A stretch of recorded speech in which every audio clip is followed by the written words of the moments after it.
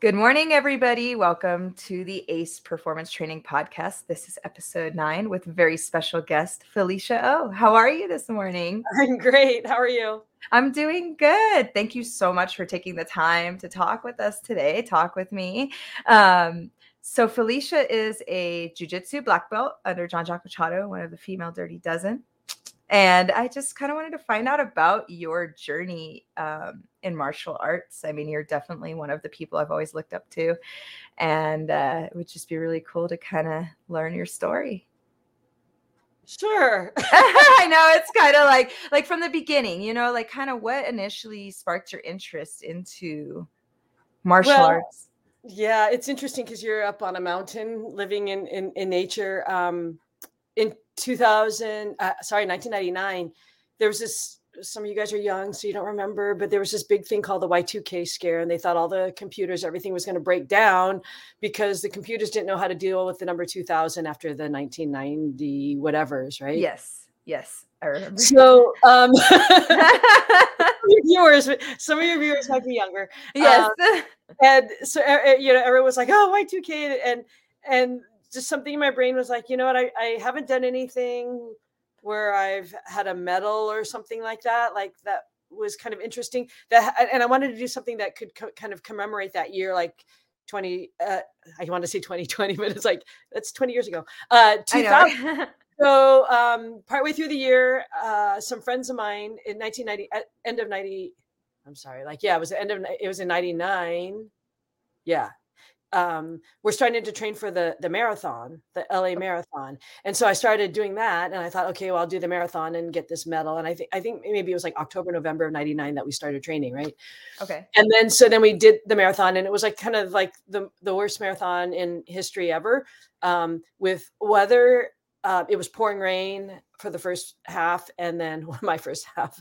I mean, other people were already done by that point. But, so yeah, it was pouring rain, and it just turned into a really long ordeal.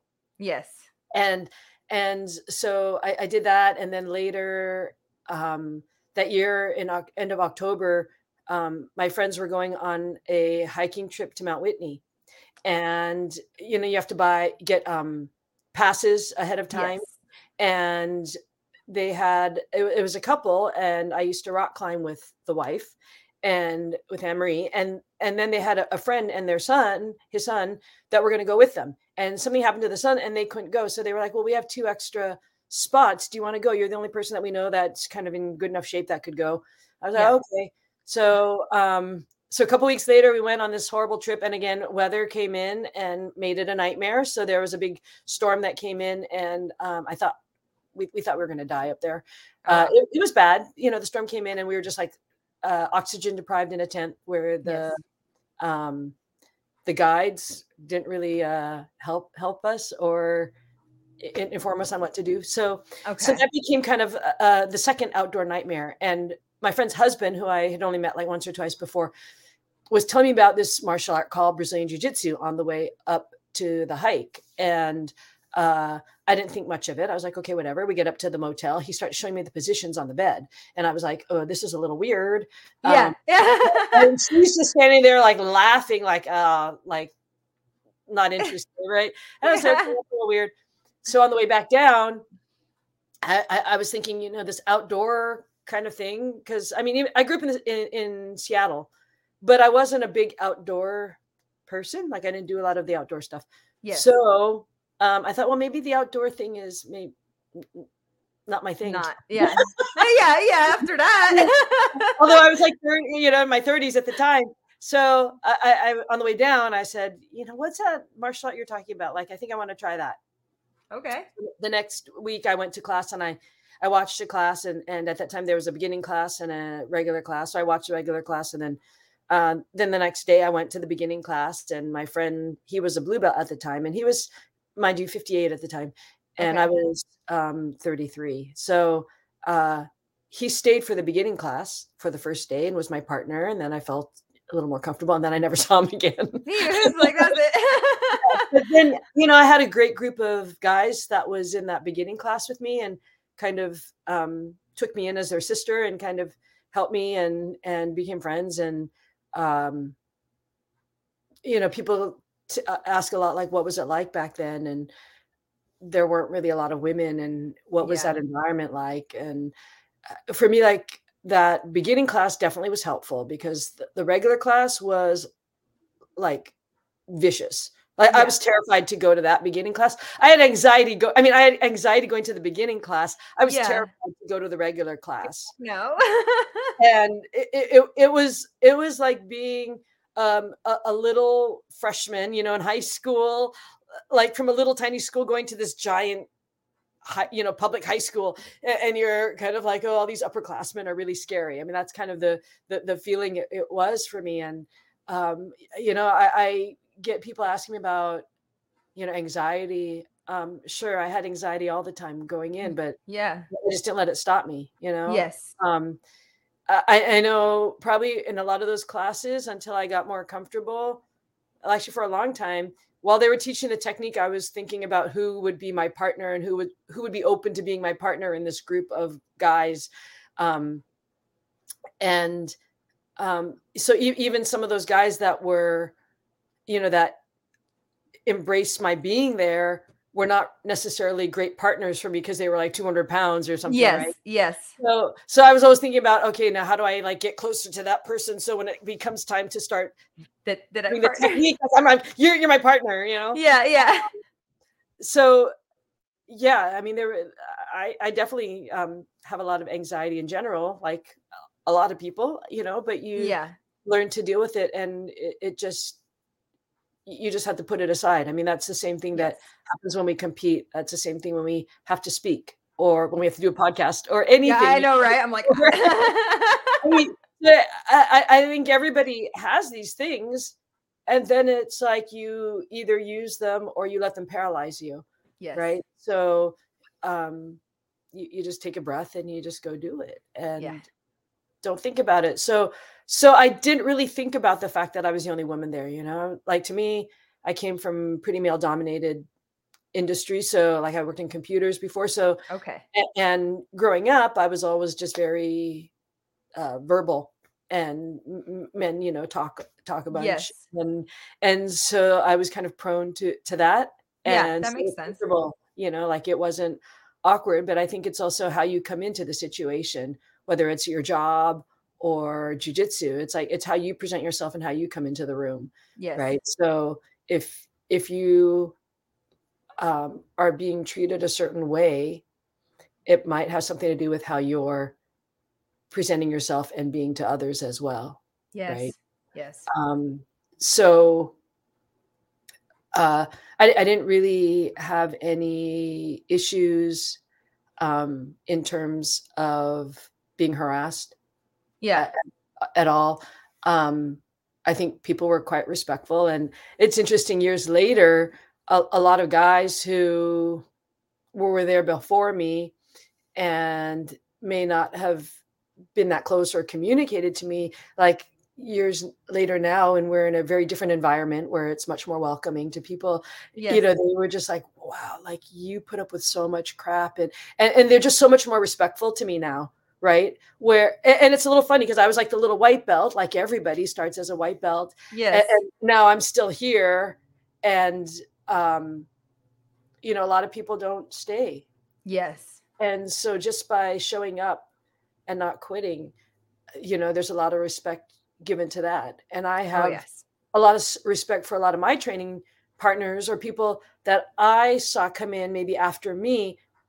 And maybe they weren't the fastest learners or the most talented people, but I've also changed, when I see them and they have gotten their black belts and persevered for, years, and maybe they didn't have competition success, maybe they didn't compete at all, maybe they didn't get some of that positive feedback coming back to them, but yet they still show up every day and they still train every day. And so now I have a lot more respect for that, Yes. which is pretty amazing, Yeah. It takes a lot of grit, I feel like, to Yeah. continue, Yeah. especially because we get injured and stuff, and it Yeah. and that normally is when people start quitting, right? They keep getting hurt and they're Yeah. like, they have other jobs or other priorities or other things. And they're just like, I can't but you know, and it's tricky. I think, you you can know, find a balance if it matters to you, right? yeah. And, you know, I even would tell my students when I was teaching, you know, I don't expect you to make jujitsu your life. I expect jujitsu to be part of your life, right? So you don't Yes. have to do it the way I do it, right? Like you don't have to feel bad because you don't live at the gym or you don't come to class every class or whatever it is. You know, if it's twice a week, it's twice a week. I want people to have jujitsu as a part of their life. It Yes. isn't it for me, it became my life, right? But it Yeah. doesn't have to be everyone's life. Everyone isn't the same, right? It's not Exactly. that everyone can fit into. And so the other side of that too is for some people, they will choose to not have jujitsu as a part of their life. Yes. And that's reality, right? Like it used to hurt me personally. I'd have a student that quit or um, people that don't want to try it or for whatever reason. And, you know, for some people, it may not be the enjoyment that I find it to be, Yes, you know, exactly. and that's okay too. Yeah. Yeah. And so like for you, did you start under Jean Jacque Machado? Is that the so you pretty much stuck with him from the whole time? Yeah, I moved away for a few years for a full-time teaching job. Um, and that was an amazing, great experience. And then I am now back at, you know, I came back like in 2014. I mean, I also got sick as well. So I had chronic EBV. So I had like Okay. fatigue and a bunch of stuff. And so I couldn't train for those years actually as well. Oh So wow. I was kind of teaching um, during a lot of that time. And then I actually tried to um, combat and deal with the EBV. So it's Epstein-Barr virus. Yes. So if anyone has ever had mono as a kid, especially, like you have the virus. And Yes. what happened is, well, usually what happens is when you get mono, it's like you're tired for a few Yeah. months Yeah. and you kind of get over it and that's it. Well, I never got over it. So I actually got it in 2007. So that's the year I did ADCC and I got separated Okay. from my husband 3 days after that. And then I competed with the FILA World Grappling Team in Turkey on the USA team. And then we did a CrossFit certification at the gym I was teaching at. And I never recovered after that certification. I'd Yeah, never done. that's like a lot in a very short period Well, of time. yeah. So it's a lot of emotional, physical, mental, all of these things. And it was kind of like the highest high and the lowest low of my life, you know? Yes. So Yes. it was kind of a crazy year. And after that CrossFit cert in October, I never felt okay. And so I went to the doctor and they did the tests. And the doctor basically called me right before Thanksgiving and said, "Oh, you have Epstein-Barr virus. There's nothing we can do about it. Good luck with life. Have a great life." And I mean, she was as kind as she could be. It wasn't her, right? There's Yeah. Yeah. do about it at the time. And so I did a lot of research. I tried to train it out of myself. That didn't work. I tried changing my diet a million different ways. I tried so many different things and I couldn't get rid of it. And so in 2014, I had a private student and we were going to Hawaii. She wanted to compete at a tournament there. And I had decided that when I came back from Hawaii that I was going to quit the sport and walk away. I was going to quit my job teaching at the gym. I was going to find a new life doing something else. Okay. And I didn't know what that was, but I decided that after this trip that I was, because I felt like if I can't really train and I love rolling, then I don't want to be even teaching and half doing it. Yes. Because if I can't be out there doing all these things and new techniques and stuff and really doing the part that I love, then why kind of only be part way in? I know what you mean. So I decided to quit. Except that when I went to Hawaii, my friend, a friend of mine in Hawaii that was living there, told me to try this red marine algae supplement, and that would help. And within 2 days, I started feeling better. Oh wow. So that was in October of 2014. And so I came back and the next day went back to Jean Jacques and I said, "Hey, I want to come back and train. And, you know, I don't feel great. I don't know at what capacity I can do it." And he said, "Just get on the mat." And I said, "Oh yeah, by the way, I signed up for Masters Worlds in a week and a half." And so mind you, before this, I'd never done master's divisions, right? Like, even though I was master's age, right? At this point, our sport has grown so much, which is really wonderful, that there are all these different People in categories the and divisions. categories. Yeah. Yes. But back then there was a master senior tournament. There was one, and it was kind of a joke. Like, we used to call it Old Man's World. And so no one really did it. And it was in Brazil, I think, at the time. So by 2014, that had started evolving. And granted, obviously from 2007, I was, I don't know, is that 7 years older? So I was 46 at that time. And so I signed up for the Masters Worlds, and just as more of like kind of this mental challenge. And there was no one in my division. And he's like, yeah, just get on the mat. And so that was Monday, I think. And then Wednesday, I went back in. I was like, there's someone in my division. Should I drop out? And he looked at me like I was, and he's like, just get on the mat and train. And so I trained like 5 times, and then went and competed and won my one match. Nice. Yeah. So that for me was kind of a big step Yes. in coming back to that. And I mean, my whole jujitsu career, now they call it career, like we didn't used to call it that. It Yeah. was just what we did. Yeah.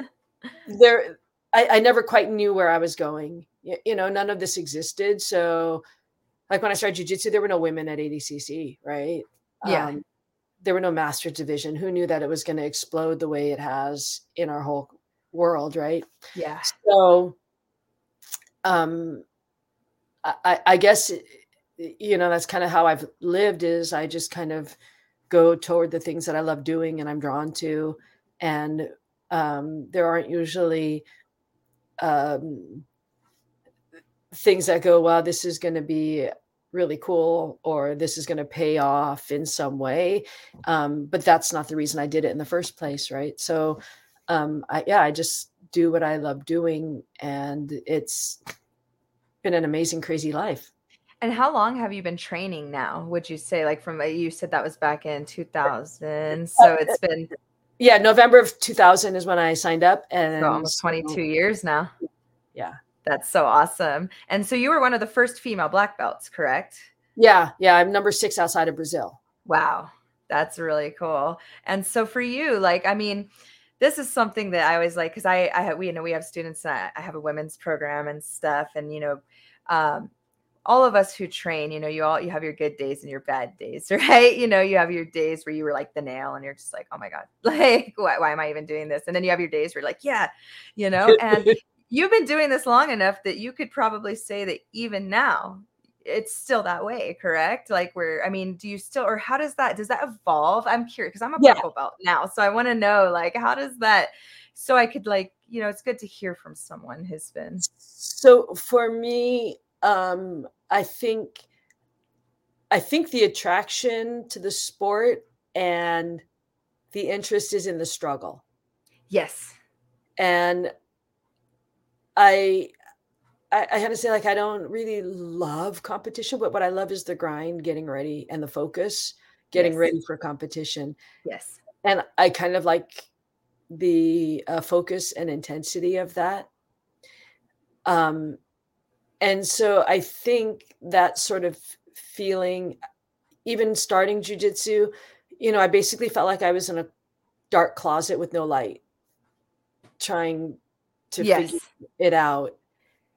And for some reason, I didn't keep questioning that. And I think when people try to think and cognitively understand everything, it gets in the way. Yes. Your mind gets in your own way, like you're questioning, you're thinking. And granted, I mean, I do that plenty in life. And somehow in jiu-jitsu, it didn't impede me in that way. So I think the not knowing kind of helped feed that for me. And then when you have that little glimpse, a little glimmer of light, and you see it, and then you're like, oh my gosh. and then boom, and then it goes yeah. away, right? And so then you go, wow, like I'm starting, like I don't know that you're starting to understand, but you kind of feel like you're, like, okay, I'm sort of making sense of this. And then you have the days where, like you said, like you're the nail, and they're like, I don't understand anything at all. I just got Yep. smashed, right? Yes. And so um that ongoing thing, I mean, that's life as well, Yeah. right? Yeah. And so becoming more comfortable with that, I think is a key. And I think never really feeling like you completely understand it. And so now it's obviously shifted a great deal where I feel like I understand most of it, right? Yes. As opposed to none of it. Yes. But that doesn't mean I understand it all at all, right? So it's that same feeling, but in inverse, right? Makes So sense. when I went back um, to Jean Jacques, and I'd learned for so many years under him, so I'm pretty familiar with a lot of his style and his teaching, right, and his Yes. techniques. And I remember going back, and this one guy was also a black belt, was my partner and doing the technique. And I remember, and to me, it was like this really basic technique that we had learned a million times. And he was like, oh, and it was like this new discovery to him, certain details. And I'm thinking, oh my gosh, you don't know that? Yeah. Yeah. and then and then it flipped inside my brain. It was like, no, he's being the empty cup, the empty vessel. Like he is open to relearning and re-understanding. And that's when I was like, oh yeah, I didn't remember this detail or that detail. And so Yes. then I would be in class watching a technique, and so I'd be like, oh, I know this move. And then I would sit like, okay, where's he going to go from here? Like I was trying to guess, and whether it was Jean Jacque or anyone else teaching, but then it became this challenge to myself to find a detail that I didn't already know. Yes. And like I've gone to seminars and stuff, and I tell people, like, if you find one little detail that changes, so now you go from 90% to a 95% finishing or success on that move, like that's everything, that little Yes. detail, right? So as we get better, as we progress, and our learning is smaller and smaller details. Yes. And so his attitude really helped me shift mine to embrace learning in a different way.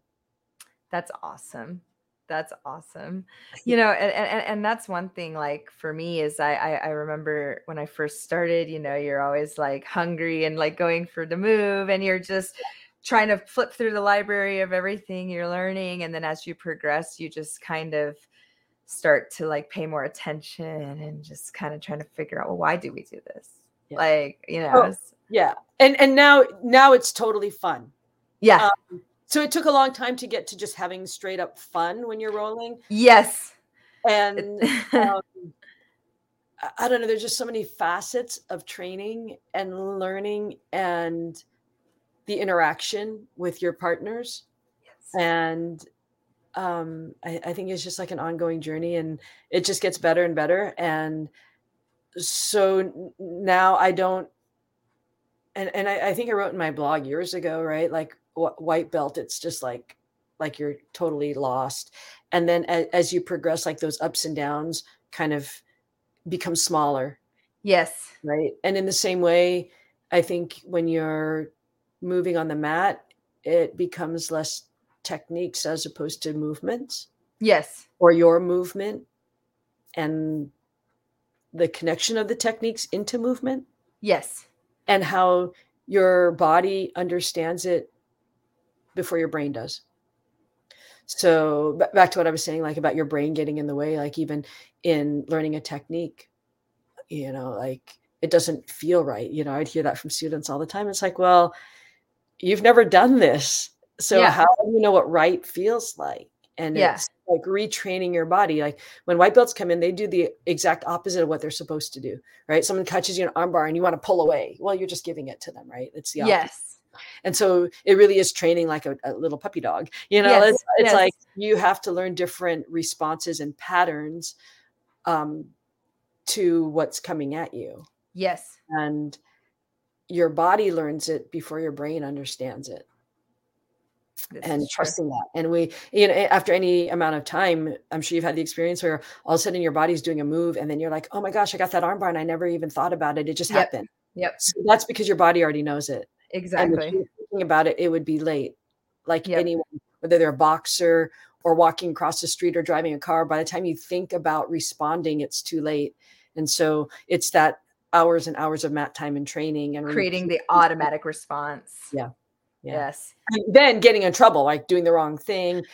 And then I think after years and years of that, then you go, oh, I did the wrong thing, but it's fine. I can deal with this situation because I've been here too. So there's never ever that time where you're freaking out because it's like you've been through I've every been here. Yep. little tiny permutation of it multiple times. Exactly. But as we know, there's always new stuff, you know, there's always like a buggy choke or whatever, you know, like I know I was watching ADCC this year. I was like, everybody's doing buggy chokes this year. Yeah. So yeah, I mean, that one's, I don't know if you've had it. It's annoying. Like when it stuns you, it's just so annoying. Like, yeah. So it's like, yeah, it's very interesting to watch and learn. And for me, like personally, I love it. I personally, I love when I have a bad day in jiu-jitsu, for me personally, because I'm like, okay, I obviously maybe took more risks, kind of like when skateboarding, right? You only fall, take risks, or I just made a lot of mistakes today and I'm not going to try to make those same mistakes tomorrow, right? And just kind of, I view it like that. But I know some people, mainly the ones who leave, they have a hard time, you know, and I feel like for me personally, training, I don't know about you, but I feel like the ego, it's like you have to have an ego, but you also don't at the same time. Yeah. It's this weird balance of like having enough ego to want to be your best, but also not having the ego to not get all like upset when you're not your best. It's very yeah. It is exactly what you said, right? It's like a little bit of a conundrum. Is that the right word? Yes. Yes. Or it's hard to explain to people, right? And I think when you get frustrated or upset, I think, and I think most people, like, it depends. I see people that get mad at themselves. Actually, it's most people get upset with themselves, right? Like, yes. Yes. As opposed to the other person. Yes.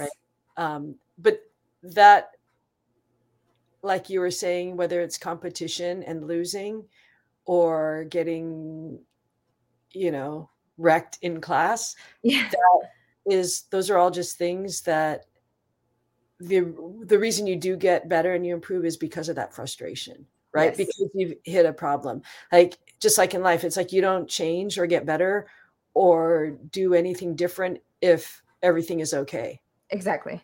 So without our training partners to give us headaches and problems and frustration, yes, then it gets difficult to improve yourself or define. And I mean, I think there are definitely times where, you know, you have your own responsibility to figure out what you need to do to improve.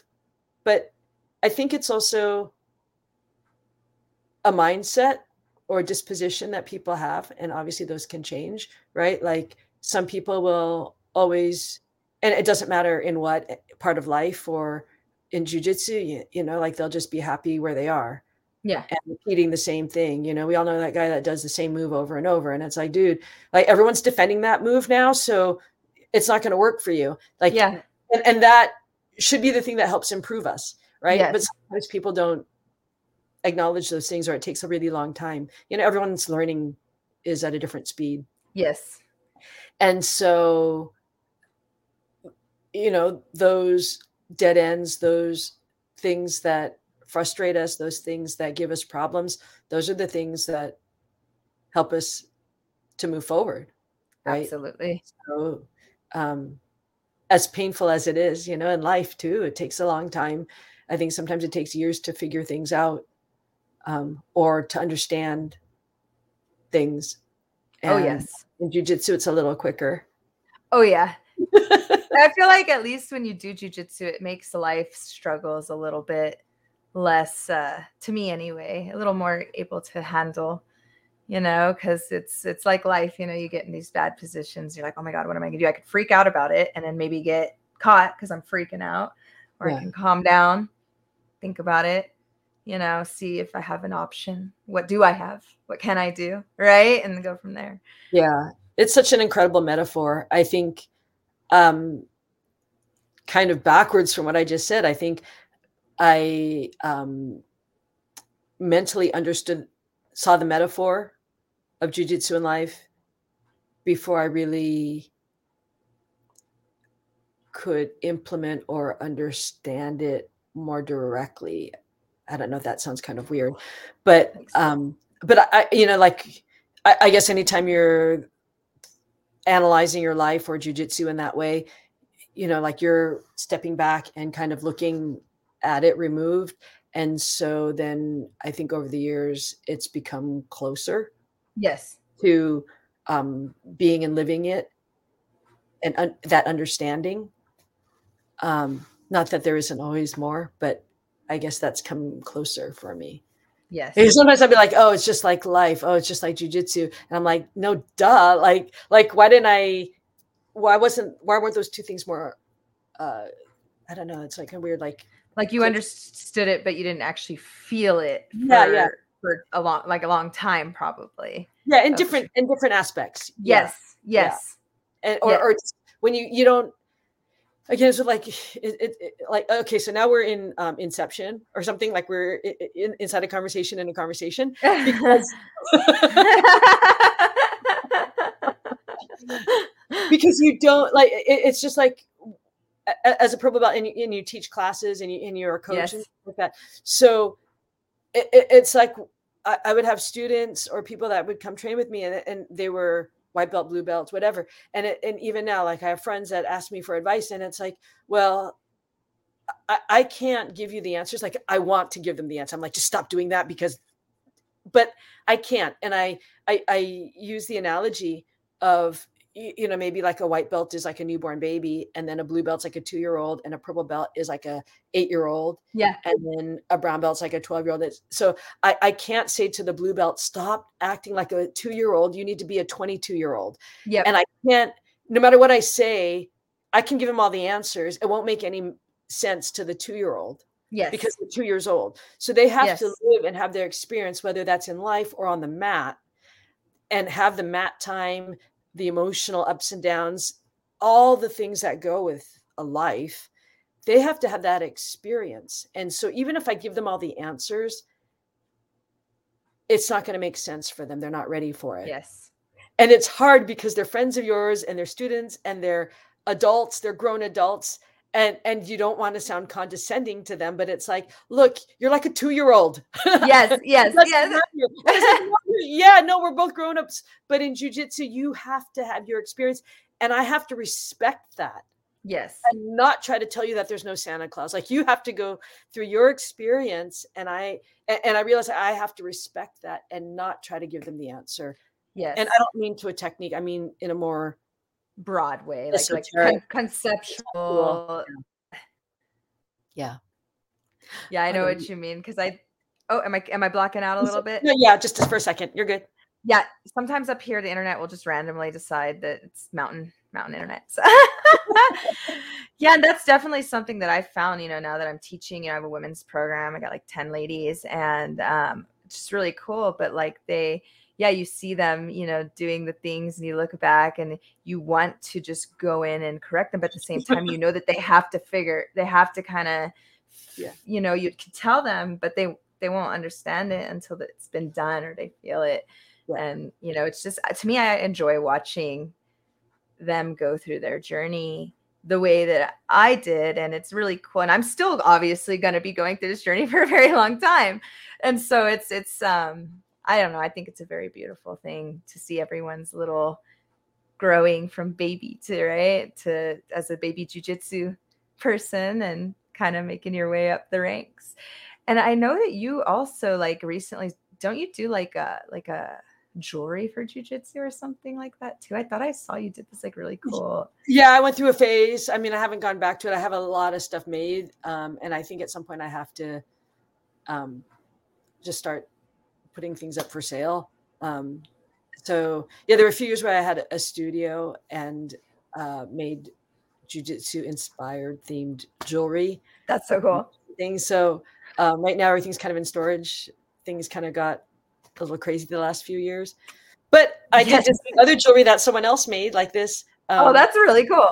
Yeah, so that's Greta, who was at one of she came to the women's camp, and she's a blue belt, and maybe she's purple by now. But she, I bought some of her jewelry, and then I kind of was like, I have these ideas I want, especially to wear when I work as an inspector for the athletic commission instead of a top. Nice. And so I made some drawings, and she made them, and then she made a whole collection and sold them on her site. And actually, like a portion, it's really cool. She takes a portion and gives it to domestic violence charities. Oh, that's so cool. Yeah, well, and so I started working with great transition. I started working with a nonprofit called Kimonos for Kai, and James Wright is a friend of mine who's a black belt, and his son committed suicide when he was 12, and he started this foundation a few years ago. And Kai was like a big competitor in jiu-jitsu, and so it's like focused on teen suicide, mental health awareness, and with a little bit of focus. I mean, just because of who's involved with jiu-jitsu and MMA as sort of a jumping off point. So I've been involved with that organization. So she gave a portion of this collection at that for that to Kimonos for Kai, which is really cool. And so, like it's just pretty amazing to be able to do jiu-jitsu and use jiu-jitsu for all these other things, for good things. Yes. And to help people, which, as I was saying before, like you never know that these things are going to happen in your life, or what meaning they're going to have. And as you were saying, like jiu-jitsu, there's something that's selfish about it in some ways. And it's an individual sport, but you need other people. And that also reflects that, right? It's like you're doing it for you, but you need all these people to train with you and to help you and to bring you up in this conflicted way, right? Yes. So it's just a really cool opportunity that has come up, that we get to use jiu-jitsu as a platform for other things. So. Oh, absolutely. I've met some really amazing people in jiu-jitsu that helped me, or I helped them, having nothing to do with jiu-jitsu. You know what I mean? But like, it's the community that in jiu-jitsu, that's the one thing that for me, I think was what has kept me, so involved in jiu-jitsu, is the people I meet and learning about everyone's stories and struggles that brought them to do this sport. Right. It's a really, really beautiful thing. And you get all different kinds of people all just doing this art, and on the struggle bus together is what I call it. Well, it's so cool because you, like you were saying, you meet so many different people from so many different walks of life that you would never in a million years ever meet or have a conversation with, right? Or it wouldn't be a positive, pleasant thing. It'd be kind of awkward or weird. So yeah, the community is pretty amazing. We came off being locked away for a couple of years, but I was at the trials and I was at a few other events, and every once in a while, the battles at competition get pretty intense. And there were a few moments in the last, month or two of some things I've been to, I got a little nervous. Like the battles were so intense. I was like, what's going to be this next step? Like, are they going to fight? Right. Like, Are they going to be upset with each other? Yes. And, like every time it's like they go from trying to rip someone's leg off to hugging each other and having Good job, man. And sometimes it's like, if you don't know who they are, it's like you don't always know what's going on, and I've just seen that so many times, and it's always like, oh my gosh, this is so amazing, like Yes. that it's all not, yes, we're trying to basically kill each other with our bare hands, or, maim each other with our bare hands, but yet we have the respect for the other people Yes. and that engagement, right? Because without, like I was saying, like without the other person, we wouldn't get to go to those places here and here, Yes. And I think it's in the human biology to combat, right? Or in some way, right? To fight. And we obviously are in a society in which we can't do that. I mean, let's be right. And so I think that people who train, we're letting a part of ourselves be expressed that as a human being is built into us, but we don't really get to express that. And it builds up. And so for the people that don't find a way to, and I feel like doing martial arts or some kind of physical, especially against another human being, right? Like combating against another human being and like, yeah, trying to kill each other. Basically, there's something about that. You respect that you're both there doing that. You know what I mean? Like we're both here doing this, and it's just a different mentality. It's a different type of mindset, in my opinion. Yeah. And I mean, and then even further than that, on top of that, like you're trying to kill each other, but then, you see the most aggressive, intense, crazy people come in. And then, like you're saying, that it starts to channel that energy. And as they progress, and then you see them taking this mentorship role Yes. for other people and teaching them and passing on their information and knowledge and experience. And to see people develop, as you were saying, like that, it's amazing. It really is. It really is. I mean, for me personally, jiu-jitsu changed who I was as a person entirely. Like how I reacted to things, just everything. I mean, I don't know if it does for everybody, but for me, it most definitely did. I think it does. And Yeah. sometimes it's a really insidious, long process. And I think one of my stripe promotions, it was after I'd come back, and I think it was a stripe I got after that. And there were just so many people there, and it's like it's just something, being a black belt, that idea of that accomplishment or whatever that is. It's just something that becomes part of you. Yes. And so that idea, where people like want to wear a black belt or be a black belt or whatever. And I think it goes beyond that. I mean, we all know it goes beyond putting on a belt, right? And so I think with the majority of people, I think it does change who they are. Granted, that doesn't mean every black belt, we used to think they were gods back in the day. That doesn't mean everyone is a great person, role model, whatever, and, there's like controversies and things yes, that aren't always great in the world. But you know what? That's our world. That's humanity, right? yeah, So not everyone is perfect. Not everyone's 100%. Not everyone's a good person.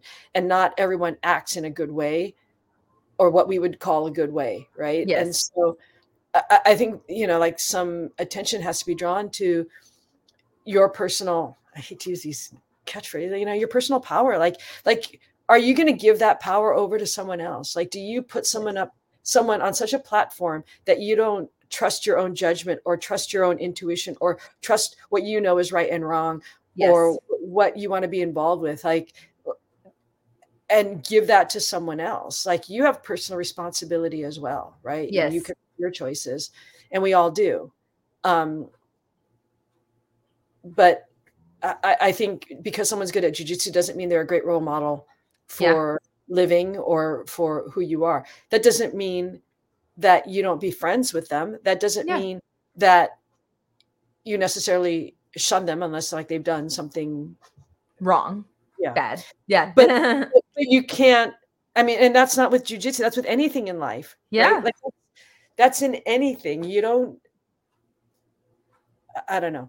So anyway, I mean, people do that with sports stars, with movie stars, with all this stuff. And then you start seeing, oh, well, and I guess that's part of how popular culture is built, right? Like we build up stars and then we take them down, and we build them up and Yes. take them down, and we like the Yes. comeback, and then they're absolved of everything. I mean, we've seen it so many times, right? Yes. Yes. It's so And true. those are all great stories. I mean, and those are human stories. Yes. Yes. So, you know, I think we all look up to people. We all have heroes, but we also have to keep that in context. Yes. Right? Yes, So, because everybody's human and everybody has their own experiences, and you have no idea, yeah. you know, And like, everyone has their downfalls and weaknesses. Like no one is going to be 100%. So, yep.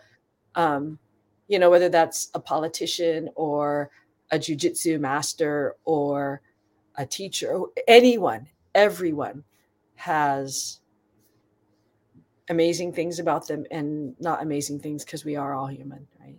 Yes. Yes. Absolutely. And so for you, you know, like coming from that moment of wanting to quit due to your health, you know, that was going on, and then being able to come back, how did that feel? You know, like, because I mean, I could only imagine if I thought, because I have rheumatoid arthritis, right? And so, like, I get days where it's bad and I still train. It's hard, you know, and, but I still push through and stuff. And so, like, I could only imagine what it would be like to be in a place where you feel like this thing that I love so much, you know, I might not be able to do it anymore, but then suddenly having something happen that now I can. What was that like? How did that? It's been amazing, and it made me so much more grateful for everything, but every time I get on the mat to roll. So I was ready to walk away. I always kind of joke, I was about to sign the divorce papers, and then I was like one step away. And yeah, it was an amazing thing, you know. And I think during that time, though, you know, I was focused on how do I get better at this, or how do I meet this. So whether it was changing my diet a million ways, but really I think one of the main things was letting go of a lot of control, and letting go of a lot of stress, and those go together, obviously, right? Yes. Yes. And changing, you know, if it comes down to changing your response to these things in life, and sometimes removing things from your life is a big part of it as well, right?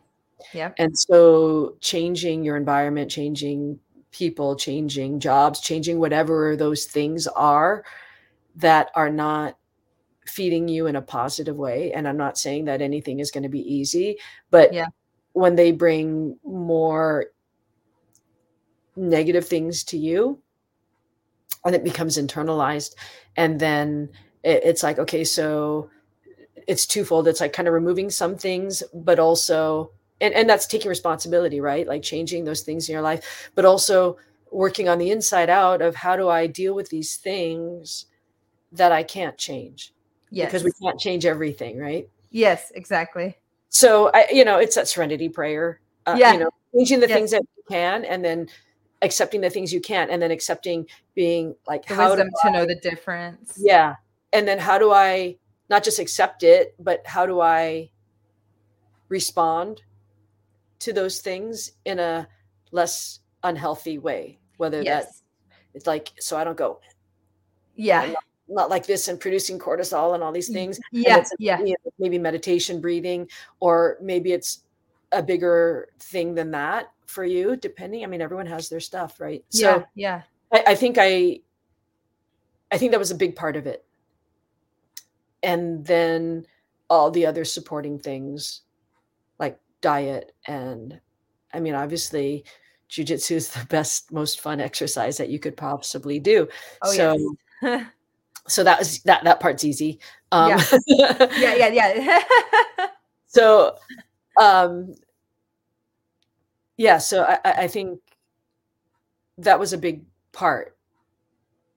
And then building on those things every day, like, I used to try a lot of different supplements and herbs, and it's a step-by-step process. And I think I've slowly healed back a lot of stuff. There's still a few things that happen, but a lot of my symptoms have disappeared. Nice. And I think it's a combination of all those things. Yep. And I can feel when things are kind of building up, and I can try to adjust them before I crash or anything happens.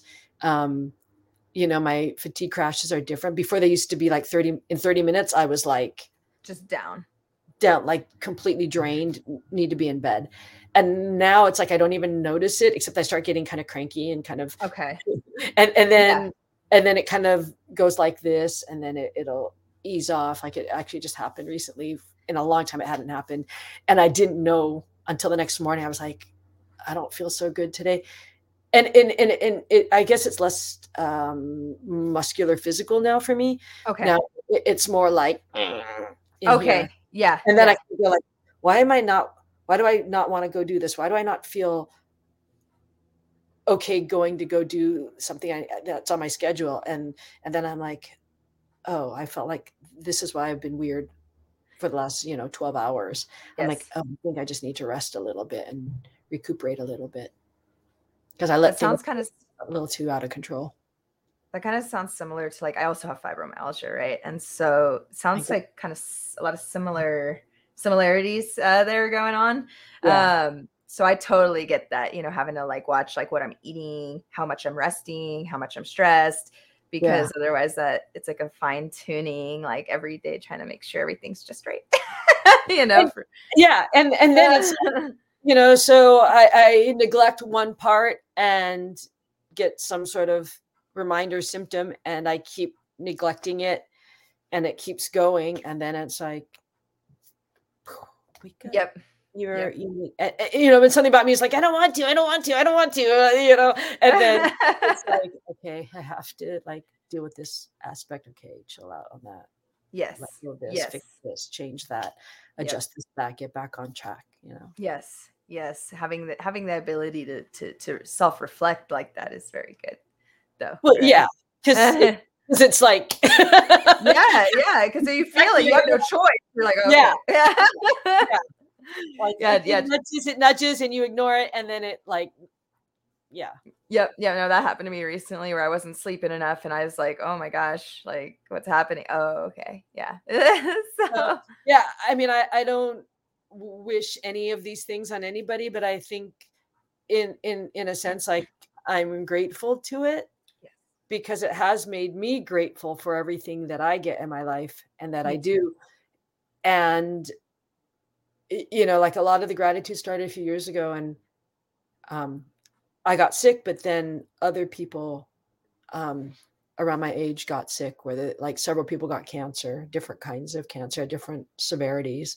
And I have a relative that got glioblastoma like a few months before he was supposed to retire, and then he passed before. And all these little things that I would see and still see, right? Like, we all live in the world, and we have friends, and when people get sick, like, it's a reminder. When I got sick, it's a reminder. It's like, I get to choose and have input on what I do, so I can live a better life for the next half of my life, right? I'm 54. So I'm probably just past halfway, right? So I probably got sick around halfway. And then it's like, okay, here's the warning sign. Here's the thing, like, wake up. How do you want to live? And it's like a midlife crisis, but it's like a very physical midlife crisis, right? Like, we got sick or whatever because we were doing something that wasn't the healthiest. Right. Maybe it was too many, it was the full assault of everything. And so then how do we use that information to improve the quality of our life for the next half? Exactly. And if we don't pay attention, then it's only going to get worse and worse and go downhill. Yeah. And there's a lot of personal responsibility. Like, we have our genetics, We have what we were given, and then there's what we do. And that doesn't mean that you're going to prevent everything, but you can do your best to live a higher, better quality of life. Yes. I believe, right? So I think those things, getting sick, is something that made me pay attention sooner, and that I wouldn't have paid attention to if I hadn't gotten sick. Yeah. And definitely for me, being someone, it does make me I am very thankful every day I'm on the mats. You know what I mean? I think, man, there are some people who can't train at all. Yeah. And to be able to train and to be able to come back and to be able to have it all and manage everything. I mean, it's like, look at, you're living it. You have babies, you have an academy, you get to train, you have all these things. And then it's like, how do we do that in a healthy way? Yeah. I was going to say balance. I'm like, yeah, balance isn't really a good word that I use to describe myself. So how do we do in a way that keeps us vibrant and alive? Yes. And in a healthy way, as you were saying, that we can do all those things and the way that is acceptable to us. Right? Yes. That is enough for us to feed us. And I feel like for me, doing jiu-jitsu forces me to do that, right? It forces me to take care of myself so I can train, if that makes sense. And so I feel like subconsciously for me, I mean, I've had these things since I was a kid, sadly, like teenager. And I think subconsciously I knew that doing jiu-jitsu was going to be one of the best things for me because of that, because it was going to force me to take care of myself so that I could continue to do this lifelong art, the sport that I was going to do until I can't anymore, so you can roll forever. Yes, exactly. Exactly. That's the goal, Yeah. I mean, I know not everybody starts out and thinks that way, but for me, like that was me from the first day I ever trained and got triangled like 6 times by my coach. And then, all the adrenaline, and I knew this is what I was going to be doing the rest of my life, that day I knew. And it's just one of those things where I think it's a beautiful thing, So it's really cool to talk to people like you, who have been doing it for so long and still doing it and have had this crazy journey and still push through and still manage to keep getting back on the mats. It's very respectable. It's very gritty. Thanks. My mom thinks I'm crazy. She always looks at me like, "Are you done yet? Are you done yet?" Oh, trust me, my family, same thing. They're like, "Why do you do this?" I'm like, "I can't explain it, but I love it." I mean, recently she was like, "Are you done yet?" I'm like, "No, just imagine." She's like, why don't you stop?" And I'm like, well, because if I stopped, then I would sit on the couch at home and watch TV and eat donuts, and I would be unhealthy. And that would be way worse than having an injury right now. Well, and I mean, look at you. For your age, you do not look like you look fantastic too. So on top of that, it's like it keeps you healthy. It keeps you young, right? It does. It does. Definitely. So, that's so awesome. Well, I mean, this has been really great, hearing all of this. What would your recommendation be to somebody who's maybe listening to this, wants to try jiu-jitsu, but they're a little nervous, hesitant? What would you say? Go try it. It depends wherever you live.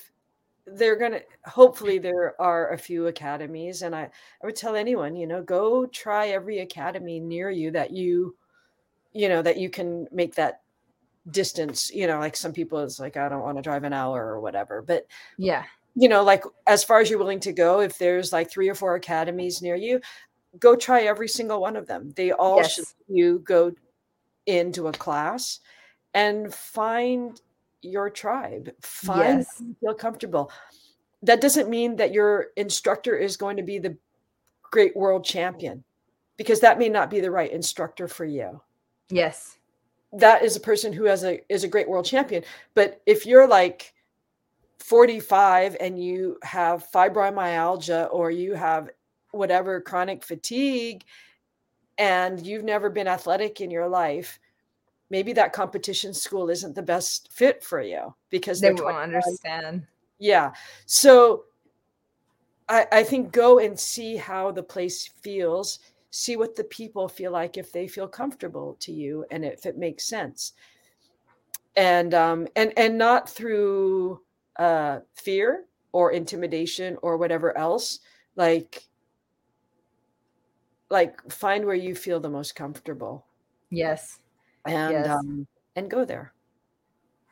I definitely think that's great advice. I got very lucky, you know. My Me too. first place felt like a family, so I was very lucky, you know.